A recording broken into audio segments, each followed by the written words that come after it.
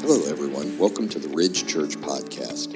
If you'd like to learn more about us, check us out online at theridgechurch.net. Also, be sure to connect with us on Facebook and Twitter. Thanks for listening today.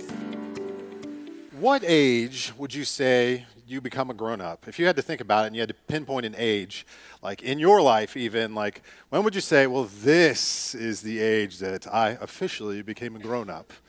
You know, we look at, and maybe you're like me, and I'm still waiting on that age. I don't know when it's going to be. But a lot of us, you know, when you look at like our growth and what it means to be grown up, there's like different age, like you think 18 years old, is that an age? Or 21 or 40 years old. Next week we get the opportunity to celebrate our seniors graduating, and I had the opportunity to go to Jacob Early's graduation party and his 18th birthday party yesterday. And I remember Jacob when he was like this, and now Jacob's like this. And just seeing all these guys grow up. And another one is Ethan Van Buskirk, who I just found out came back from boot camp. He graduated and is now a Marine. You know, seeing these guys grow up, you know, it is amazing to see that. You know, when I was younger, I would look at high schoolers and I'd think, man, they are grown up. They are so big and grown up. And then I got to high school and I'm like, okay, I'm not that grown up. And then you look at people in college and say, man, they are grown up.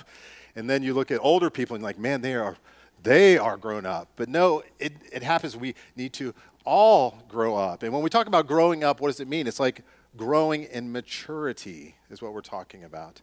So as we grow, we learn. Now, when I went to school, my report card always said this, and I don't know if you can relate to this. It says, Brian doesn't apply himself. It's like, Brian is smart, but he doesn't really try. And I don't know if you had that same kind of report card. But as we grow, we learn. And I remember in fourth grade, science fair, one of the great experiences of my life that shows that as you grow, you learn. So fourth grade science fair, I did not prepare for it all. I waited till like the night before, and I'm like, what am I going to do? And I'm like, oh, I know what I'll do. I love electricity. That's pretty cool. Maybe I'll do that. So I went and I got this one big battery, and I put 2 wires on it, and I scraped the wires together, and it made sparks. Like that was the whole experiment. And it's like, wow, electricity. So I went to and had the science fair, and I remember that there was judges coming by to judge, and I, showed them the sparks and talked about electricity. And then at the end of it, they asked me a question. They said, well, who invented electricity? And I stood there for a moment. I'm like, oh, no, I don't know this. And then I thought, oh, I do know. It is George Washington. Was my answer. And to this day, I remember that because I remember the two other students on both sides laughing out loud at my answer. So knowing that, so then grades 5 and grade 6, I'm like, okay, well, this time I'm going to come back and I'm going to learn. And that's how I grew. And I actually got a ribbon 5th and 6th grade because I prepared in what I was doing. I grew in my knowledge and I prepared. And that was growing in my maturity. So when you think about our faith, do you think about how you're growing and how old you are in your faith? I remember when I turned 13. So when I turned 13, my 13-year-old birthday party was at my dad's house, and my grandmother, my dad's mom, stepmom, was there, and she was just a wonderful lady, very caring, very sweet, and she was very strong in her faith. And it was just me and her standing in the kitchen on my 13th birthday party, and I was so proud to be 13, and I looked over at her and I said, Grandma, I'm just so happy to reach the age of adultery. And I said that to her with full confidence, and she laughed so hard. You never seen an older woman laugh so hard. And she went out to tell the rest of the family, and I remember that because I was trying to sound like I knew what I was talking about, and I had no idea what I was talking about. But as we grow, right, I didn't become a Christian until I surrendered my life when I was 24 years old. But I didn't start growing until I was 40 years old. That is 16 years of being a baby Christian. And I look at that time and I'm like, why didn't I grow? What wasn't I doing during all that time? Well, I wasn't digging deeper. I wasn't getting into God's word. I wasn't maturing in a way that I should have been doing. as believers, how do we grow in our knowledge and faith? I've been blessed to be able to be a pastor and to study, teach, and preach. And as a pastor, I want you guys to be able to grow in your faith. That is our goal. That is why we do what we do. Now, there has been a huge shift in our church over the past 20 years. Our church was actually founded on a seeker-friendly model, if you know what that is. That was big at that time, and what it was to attract people in. What you would do is you would cover topics, or you would use Scripture, and I believe God blessed us in that time as we taught this way. But we weren't diving in like we are today. Today we expositorily preach. That means we go word by word, line by line through the Bible, and we dig in to learn together. Then that is how we grow, studying God's word through the teaching of the text. And that is so important in what we do. So the text today is actually a warning or an admonishment to these people, to these believers, to their lack of knowledge and growth. So we can actually look at this and we can learn, well, where are we in this? And that's what I want you to kind of evaluate yourself and what your spiritual age is. So just to review just a little bit, we're in the book of Hebrews, and we don't know who the author is. It could be Paul, it could be Barnabas, we're not sure. But the mystery there is that we focus on the text. God made it a mystery, so we don't know who wrote it. But let's focus on the text, and the focus is the supremacy of Jesus and who he is. Now, we don't know who the book was written to either. Only that is written to people educated about the Old Testament, because over and over again, the author keeps referencing back to the Old Testament scriptures. So these are Jewish Christians who are falling back into rituals and the practices and are losing focus on who Jesus is, and that is what this book is all about. Jesus is superior. And we have seen that he is more superior than what? The angels. He is more superior than Moses. He's more superior than the rituals and religions. And last week, we studied he's more superior than what? Any earthly priest. He is superior. He is the great high priest. Now, we compared the earthly high priest, right? And it was Aaron. And then we also talked about Melchizedek. Now, the author mentions this, but he's going to be talking about it later in the upcoming weeks. So why does he stop there? Well, this is why he stops, because he mentions this, and then he realizes, well, they may not understand exactly what I'm talking about here. Why? Because they have not grown spiritually. So what is our big idea this week?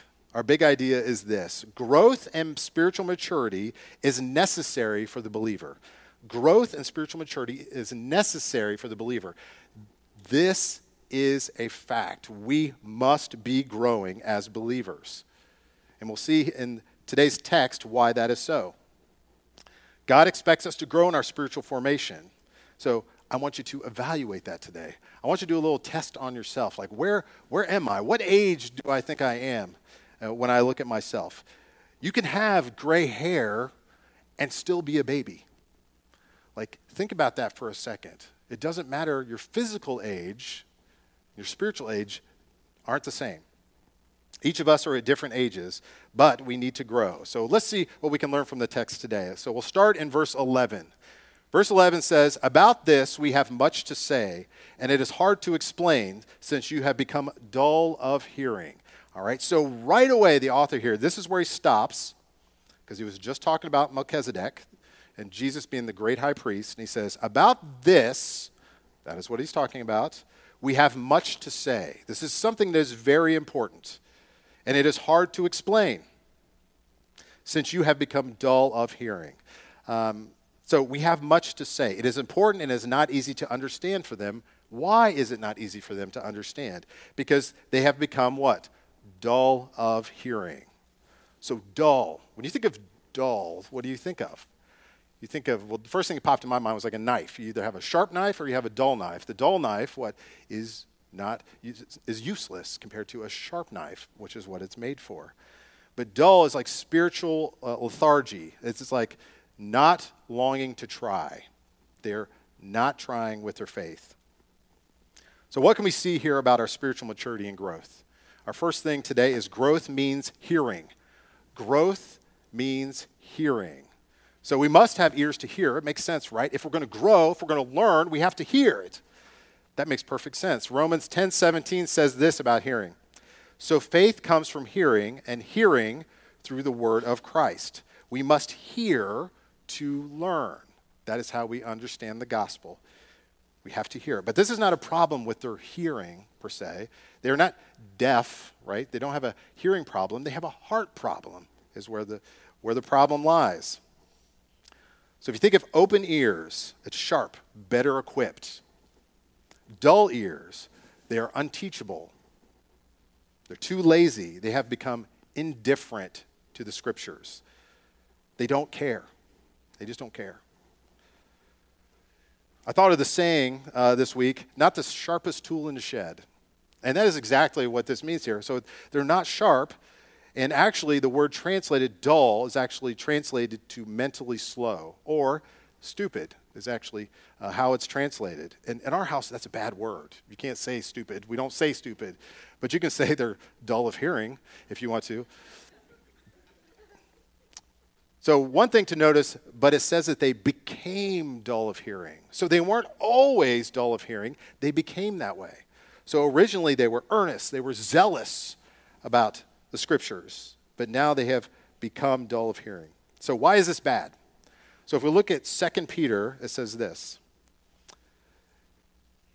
In 3:15 and 16. And count the patience of our Lord as salvation, just as our beloved brother Paul also wrote to you according to the wisdom given him, as he does in all his letters when he speaks in them of these matters. There are some things in them that are hard to understand, which the ignorant and unstable twist to their own destruction, as they do the other scriptures. So we see here that Peter is actually being very frank when he talks about Paul. And what is he saying? He's saying sometimes when he writes, and we can relate to this, sometimes when he writes, it's hard to understand. We have to go to a commentary. We have to break it down. So what is he saying here? There are some things in them that are hard to understand, which the ignorant and the unstable, so the people who dull of hearing, the ignorant and unstable, twist to their own destruction, as they do the other scriptures. We see that this is a dangerous thing to be twisting the scriptures. And why do you twist the scriptures? Because you don't have the knowledge and you don't understand. So we want to grow in knowledge to understand the scriptures so we don't twist them, so we apply them correctly in the correct context. So we must guard against false doctrine. But if we are ignorant, if we are dull of hearing, we can't guard against that. We will not understand truth. So I would ask, where are you today? Have you become indifferent? Because if you are indifferent, if you're like, well, I don't really read the Bible.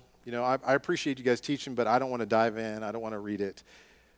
If you've become indifferent, then you have become unteachable. And you cannot become unteachable. We must grow by hearing. We must grow by hearing. All right, let's go on. Verse 12. For though by this time you ought to be teachers, you need someone to teach you again the basic principles of the oracles of God. You need milk, not solid food. So he starts out by this time. So by this time, what should be happening? They should be further along in their faith, is what he's saying. More mature in their faith.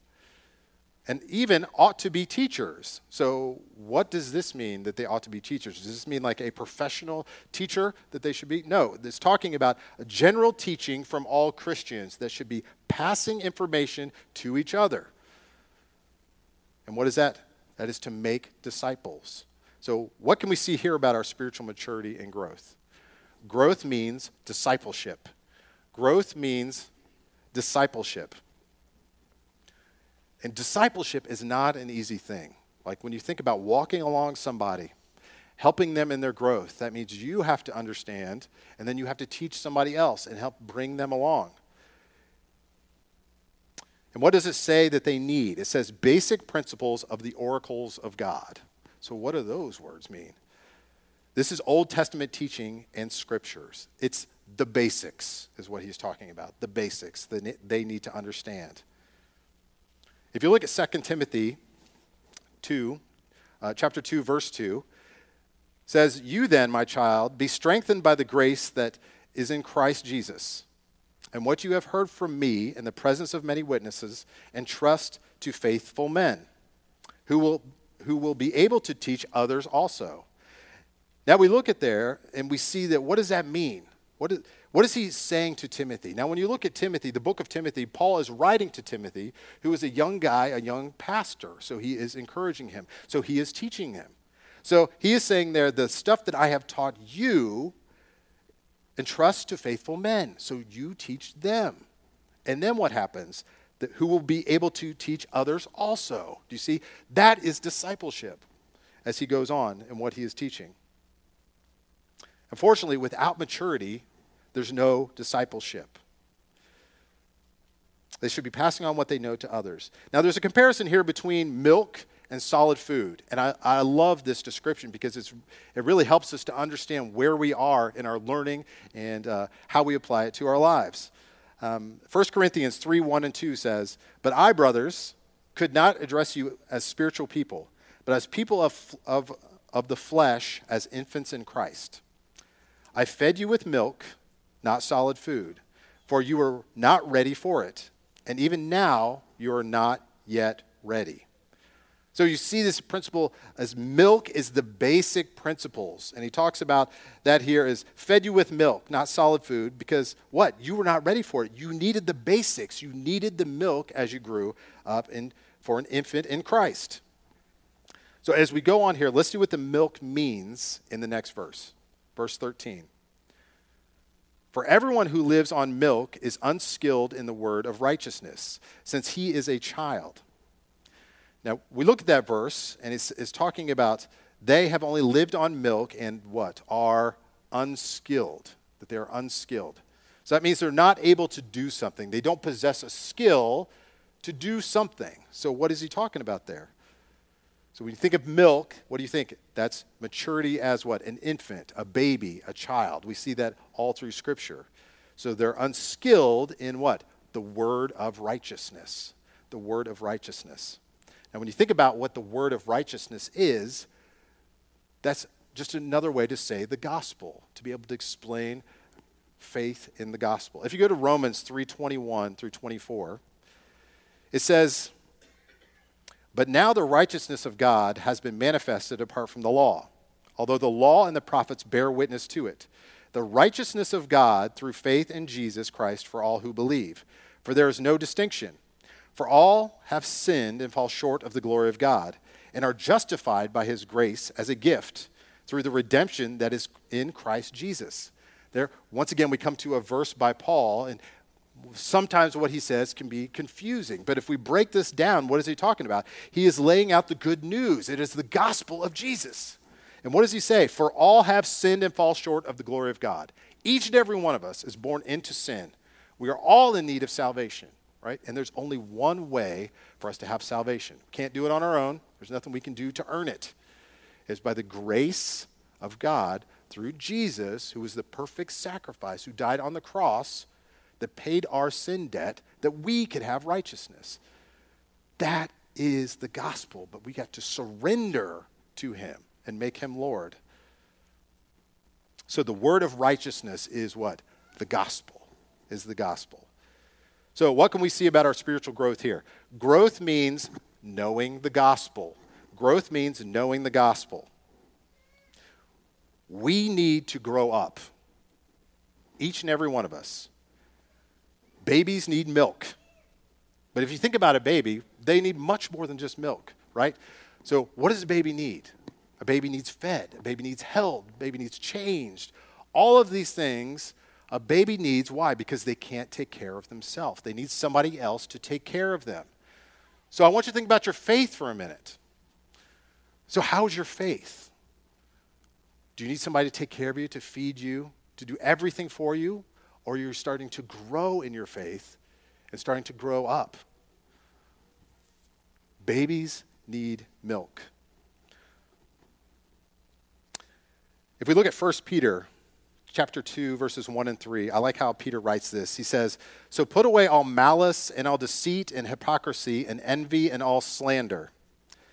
Like newborn infants, long for the pure spiritual milk, that by it you may grow up into salvation, if indeed you have tasted that the Lord is good." Once again, using the same imagery, talking about this milk that we need, that's the basics, but we need to grow up into salvation. So do you long for that spiritual milk? Because by it you may grow up into salvation. But I would ask you, are you skilled in the gospel? So ask about being skilled. So what does that mean? So think about this for a second. Being skilled in the gospel means having a skill. So what is the skill in the gospel? That means, first of all, understanding the gospel. Do you have a clear understanding of what the gospel is and what Jesus did, first of all? Number two, can you explain the gospel? That means if somebody comes up and asks you, so tell me about your faith. Do you go to church? Yes, I go to church. Well, tell me about Jesus. Well, can you explain the gospel? And the last one is, do you live the gospel? All of these things, I think, are being skilled in the gospel. If you have received grace, if you've received forgiveness, then you will have grace and forgiveness for others. You will follow and be obedient to what Jesus commands. That is living the gospel. So are you skilled in it? I hope that you are skilled in it. Understand it, explain it, and live it. We need to move from milk to solid food, but it takes growth. We don't give steak to a 1-year-old. And I don't know, maybe you have. Maybe some dads have given steaks to 1-year-olds. I made a horrible mistake. So one of my sons, Isaac, actually, when he was just a baby, he was in a high chair, actually. And and so I'm like, I have ham. Who doesn't love ham? Even babies should love ham, right? So I give him chunks of ham on his high chair and just let him just start grabbing and going to town. And he's loving it. And I'm like, I'm a great dad. Look at him. He's loving the ham. And then I turn away, and just a few moments later, I turn back, and he's actually changing color. Like, it's stuck in his throat, and he is changing color. And I'm like, so I pick him up, and I'm slapping him, and then I have to get my finger in his mouth to get the ham out. That was a terrible idea. Do not give a baby ham. In the same way, you don't give solid food to infants. If you need the basics, but then you need to grow up. You need to grow up. All right, next see what the writer says about solid food. So let's go on. Verse 14. But solid food is for the mature, for those who have the powers of discernment, trained by constant practice to distinguish good from evil. Now, solid food is for who, according to the scripture? It is for the mature. So what does it mean by mature? So if you translate mature, that means perfect or complete. It's actually talking about like perfected in Christ is what it is talking about. If we look at Ephesians, this is an example of that. Ephesians 4:13 through 14. Until we all attain to the unity of faith and of the knowledge of the Son of God, to mature manhood, to the measure of the stature of the fullness of Christ. So stop right there for a second. So he's talking about coming together in unity of faith and the knowledge of the Son of God, right? To what? To mature manhood. To mature manhood. To the measure of the stature of the what? Fullness of Christ. It's that completeness, right? It's being perfect in Christ. Verse 14. So that we may no longer be children, so we must grow up, no longer be children, tossed to and fro by the waves and carried about by every wind of doctrine, by human cunning, by craftiness, and deceitful schemes. Now we see here, this is the reason why we need to grow up. Why? So that we won't be tossed to and fro. Being tossed to and fro by the waves of what? If you don't know doctrine and you don't know Scripture, you're going to be tossed to and fro. You'll be like, somebody else say this, and you'll be like, okay, well, that sounds good. I think that sounds right because you said it. And then somebody else say this over here, and you'll be like, okay, well, that sounds right to me too. I guess this is right. I'll just follow along. Like tossed to and fro because you are not growing in your knowledge. You have to mature. Now, if we look there, it says, have their powers of discernment trained by constant practice to distinguish good from evil. That's the last part of verse 14. So we look at have their powers of discernment. So the powers of discernment is what? Being able to decide what's right and wrong, to be able to discern something. So have that power trained by constant what? Practice. You got to keep doing it. You got to keep doing it over and over again. That is the practice, and you need to be training. So what is the next thing we see here?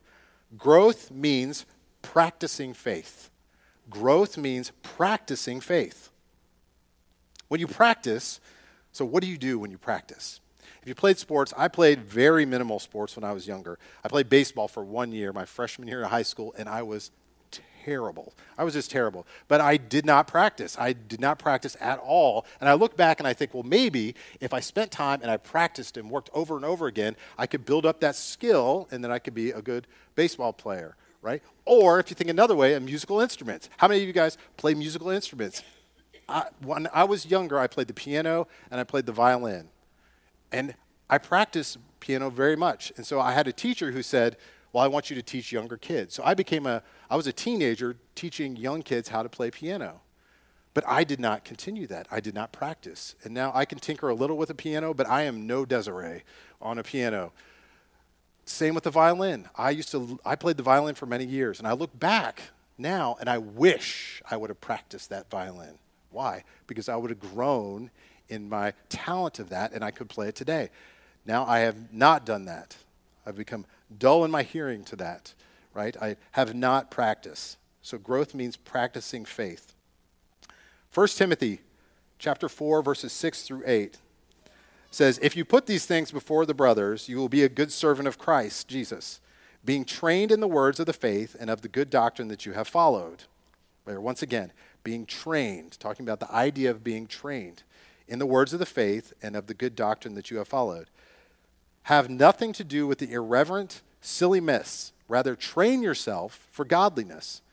For while bodily training is of some value, godliness is of value in every way, as it holds promise for the present life and also for the life to come. Paul, over and over again in his texts, in his scriptures, in his letters that he writes, talks about this idea of practicing and races and competition. And this is one of those things that he is talking about. And he mentions here that while bodily training is of some value, godliness is of value in every way. How do we practice? How do we practice our faith? We have to be disciplined to what? Read the word. We have to understand doctrine. We cannot practice without this. This is what we need to practice with. We need to be in God's word. And what does it say? This is how we distinguish good from evil, right? If you are living and saturating yourself in God's word, it will help you to see in your life good from evil. It'll help you make decisions on what you do based on the leading and the prompting of the Holy Spirit, because that scripture will be right here. If you think about James, if the book of James talks about what? Being slow to speak, right? It's talking about anger in that.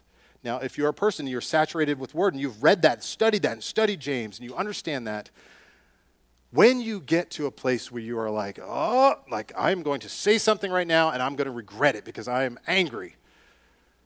Well, if you have practiced, and you are practicing your faith, you stop. Okay, this is what Scripture's telling me. I've got to be slow to speak, so I'm going to be slow to speak. That is a practical way to practice your faith. But you've got to be saturated in the Scripture. It's got to be able to, the Holy Spirit's got to use it, but you got to know it, and you got to hear it. All right, let's go on. Let's move to chapter 6, verses 1 and 2.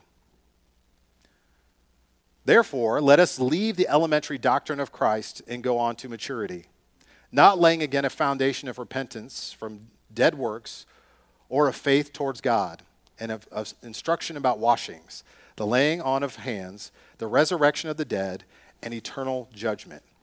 So we see here at the beginning of chapter 6 that the author here is laying out a list of different things, and they're actually paired 2 by 2 by 2. So what is he talking about here and when he lays these things out, and what is he referencing to? So first he says, therefore. So basically, we must grow in maturity, therefore, here's what we must do. So that's what the therefore is there. So what is he saying we must do? Therefore, let us leave the elementary doctrine of Christ and go on to maturity. So there's something to leave right? Leave elementary doctrine and go on to maturity. So when we look at this, what does it mean to go on in maturity? And what does this list mean? So what can we see here about our spiritual growth? We see here that growth means digging deeper. Growth means digging deeper. The spiritual child must leave elementary doctrine, right? Must leave the milk, and he must go on to maturity, the solid food. Now, the translation there is actually, the go on is actually let us be carried on, which I love. When you hear that, when you find out something like that, that's a passive verb, so that means let us be carried on. It's more like the idea of yielding your will and being carried on. We see in Philippians 3:12 and 14 through 14, not that I have already obtained this or am already perfect, but I press on to make it my own, because Christ Jesus has made me his own. Brothers, I do not consider that I have made it my own, but one thing I do, forgetting what lies behind and straining forward to what lies ahead. Press on towards the goal for the prize of the upward call of God in Christ Jesus. We see there again, that is Paul's illustration, talking about going forward. But one thing I do, forgetting what lies behind, but straining forward for what lies ahead. Press on towards the goal, right? We see that we need to dig deeper. We need to dig deeper. When we look at elementary doctrine, what is it talking about to leave behind here? What is the author saying? So there's 3 pairs of things mentioned. I'll break these down just a little bit to help us understand. So 3 pairs of things mentioned. The first thing is repentance from dead works. That's one. And faith in God. So they paired those together. Now when we look at that, what does that mean? Repentance from dead works, that means repenting.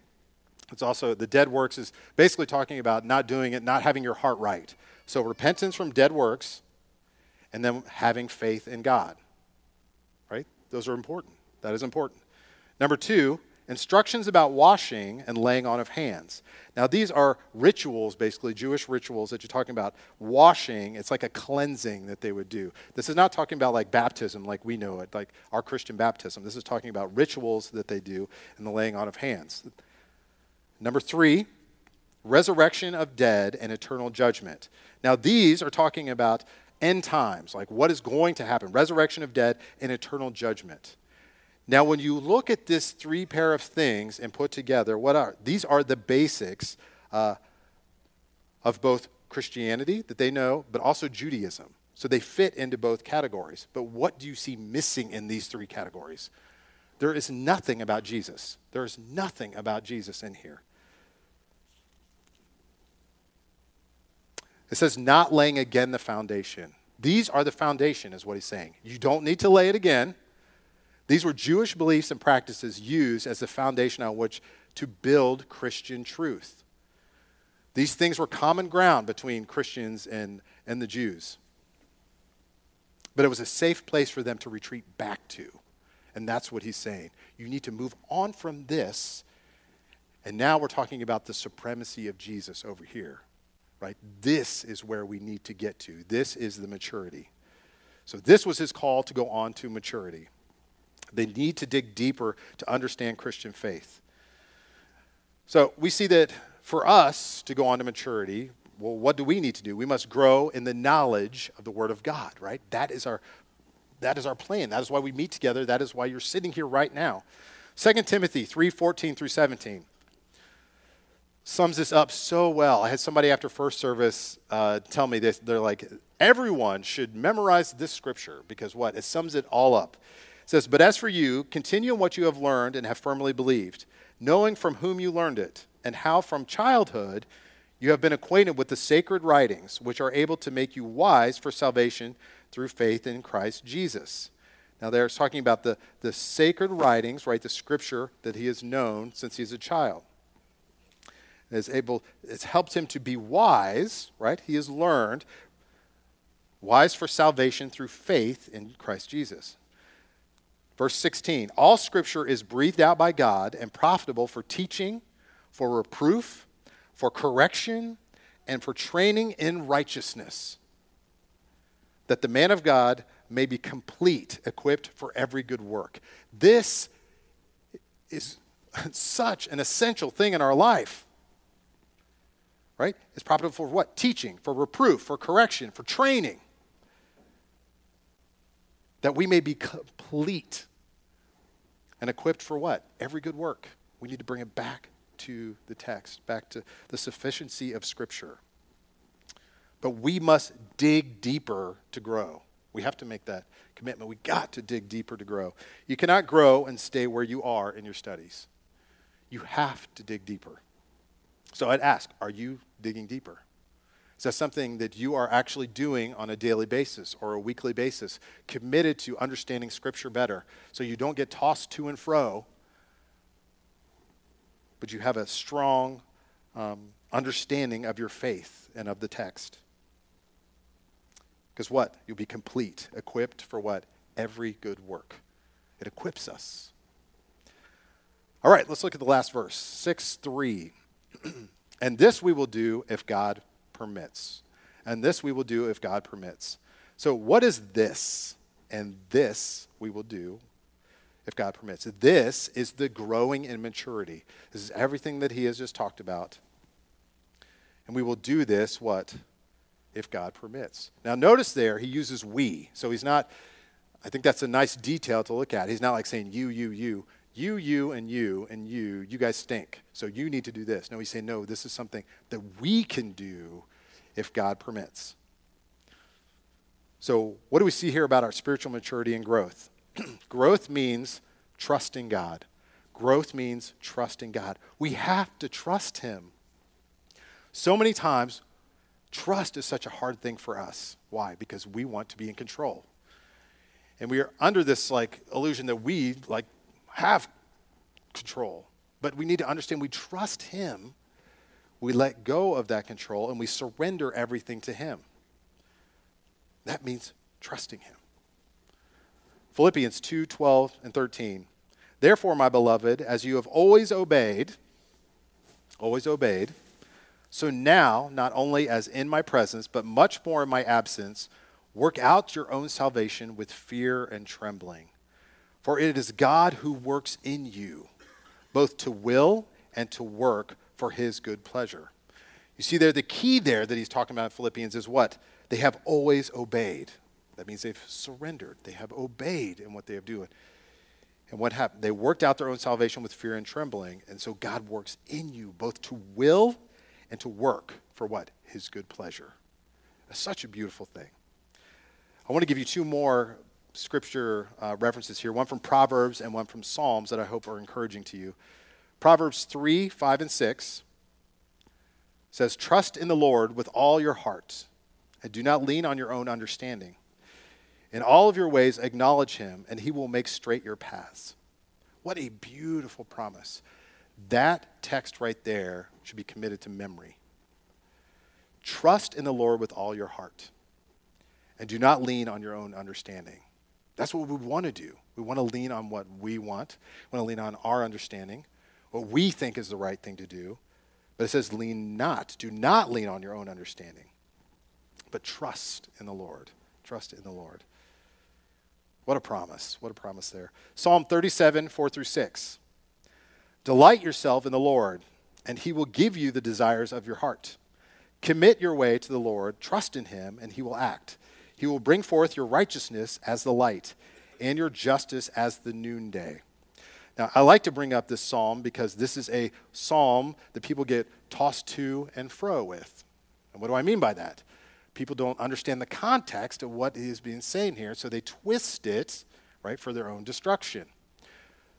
A lot of times people look at this and say, delight yourself in the Lord and he will give you the desires of your hearts, okay?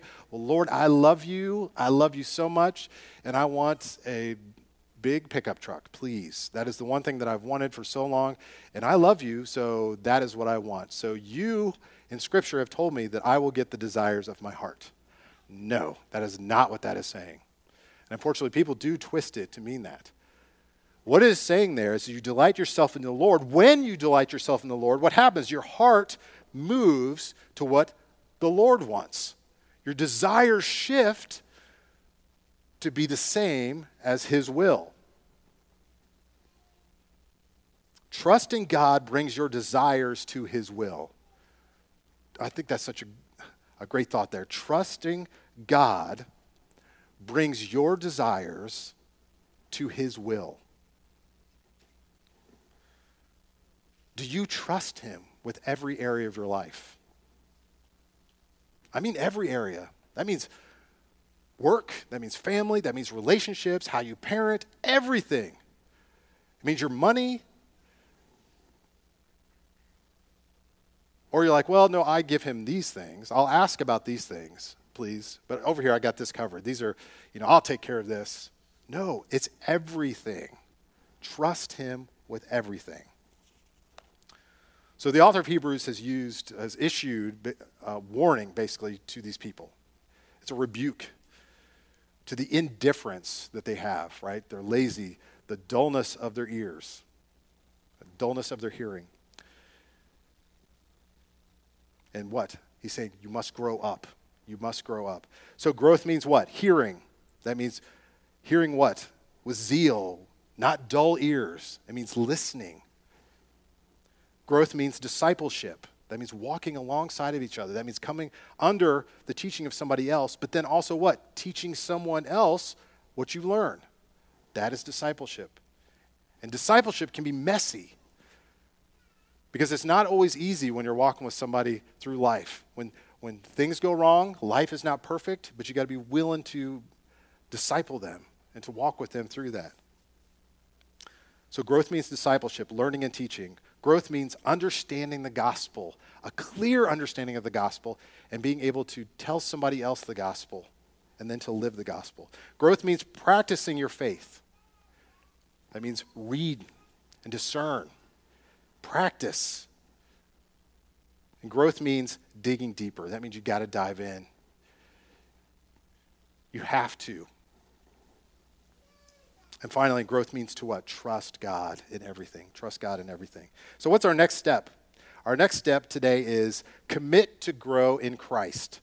Commit to grow in Christ. We need to grow up. So our next step is what? Commit to that. Commit to grow in him. And what does that mean? First, that means surrendering to him. Understanding that we all are in need of salvation. And if you're here today and you're like, okay, you've been talking about Jesus, but I'm not quite sure. What does it mean to surrender? Well, you have to understand that you're a sinner, right? And that you were born into sin. And each and every one of us needs salvation. And there's only one way that we can get salvation, and is that through the perfect sacrifice of Jesus, who paid for our sin debt. The wrath that we deserve, he paid the debt. And now what? We get righteousness that we don't deserve. But we have to surrender to him. That means making him Lord. So when we talk about Lord, a lot of times we'll say that he's the Lord, he's my Lord. And we'll use that word, but do you stop and think about it? What does that actually mean? That means Lord of your life. That means he is in charge of it. So I would ask, is he your Lord? Is he your Lord? So we must grow in our walk with Christ. That means spiritual disciplines. That means reading, studying, praying. Over the past couple months, I've had the opportunity to meet with a family, have very young children, and the father has asked, how, I don't know, they're just like, what? They're like running all over the place and they won't sit still, like how? What do I do here? And so we went to the bookstore and we got a devotional book. And basically it has one page for each day. And each one, it has a question, and then it has a scripture text to read through, and then it has like some questions, and each question has an answer, which is very helpful for parents. So it has an answer on there so you can look smart when you reply, when you say, here's the question, now here's the answer. And I said, here, take this. And like at dinner time, when you guys come together, this is a good time to pray and to go through this because everybody's together. So he has been faithfully doing that. So weeks go by, and he comes back and he's like, it's not working. It's not working. They won't sit still and they're not listening. And I feel like I'm just and we're like, just be obedient. Just be obedient. Just keep doing it. Just keep doing it. Well, then one time they didn't do it, right? They just either forgot or they were busy. And the kids were like, whoa, wait, what? Wait, aren't we going to do our Devo tonight? And I'm like, that's it. They want it. They have to learn it and they grow into it. So although it may seem hard to do these things, we have to be committed to it. That means reading, studying, praying, and that means together as a family. That's why we're committed to expository preaching and learning together. You know, we talked about that we want to teach and have classes together, and I think that is such an important thing to do. And we look at discipleship, all of these things. These are things for men to do and for women to do.